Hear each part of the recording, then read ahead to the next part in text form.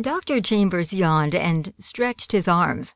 His short and curly black hair was tight to his head, and his expressively kind, light brown eyes looked around his office. The permaloy walls were off-white, with a tan cast to them. The paintings he had personally done, by hand, were on the walls, giving beautiful contrast to the drab metal. A box containing blocks and children's toys sat in a corner.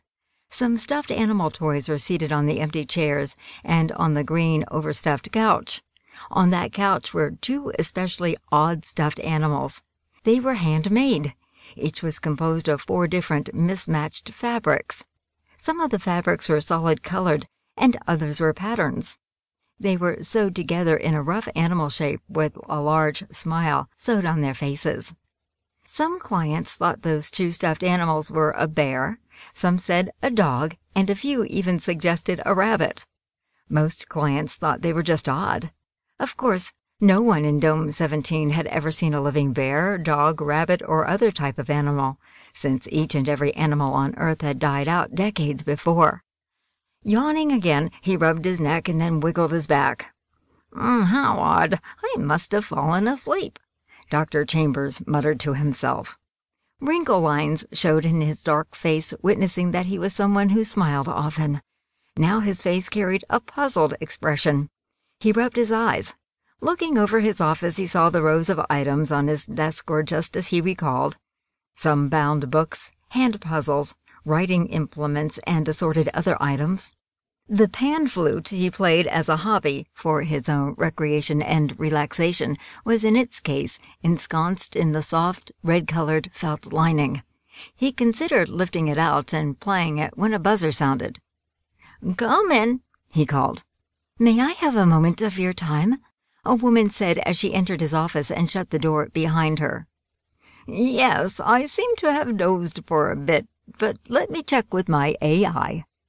"I am sorry, but your AI will not be available for now," the woman stated. "I assure you that you have no other appointments." Dr. Chambers looked at her with perplexity. She just nodded and smiled. He carefully gazed at the woman as she stood there waiting. She was average height, slender and almost petite, with shoulder-length light brown hair. Her eyes were almost the exact same color as her hair and were a bit widely spaced over her small pug nose. Her wide smile turned up at the corners. He was certain he had not ever seen her before. "Please excuse me, but your name escapes me."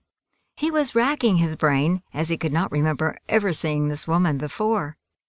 "Do not let that surprise you. I am new here." "New?" Dr. Chambers laughed a bit. "Is this a prank by Willie? Has he done some kind of remote projection to make an imitation person? I do not recognize you, sorry. Your voice is not familiar either." "No, this is not a prank by Willie or by Brink, although either of them could have done something like that. Willie does have the more developed sense of humor, although Brink is certainly capable of mirth. Do not be alarmed. You do not know me yet. I am new." "Now you do have me stumped." Dr. Chambers indicated a chair with a gesture of welcome. "The Dome has 1,500 some people living here, and there are no new people, at least not until the next set of age mates is born. Or have I just missed seeing you for some 20 years? I am rather familiar with the younger groups, since those age-mate groups are smaller than the older people." "No, you have not missed seeing me." The woman sat down on the chair at the end of his desk. Her clothing was a simple dome coverall of an off-white color with a tan tint to it. Around her neck was a beaded necklace of various colors of browns and tans. It complemented her natural beauty, complexion, and coloration. Her eyes twinkled as she looked back at him, and her grin remained. "I am new, and have come to seek your advice." "New here? Is it possible one of the adventurer teams actually found another intact dome? Are you from one of the other domes that survives? An ambassador or emissary? Did that other surviving dome send you to us, or were you brought back here? A refugee? Did you come through decontamination?" He clasped his hands together and looked up. "Well, well, well, another living dome?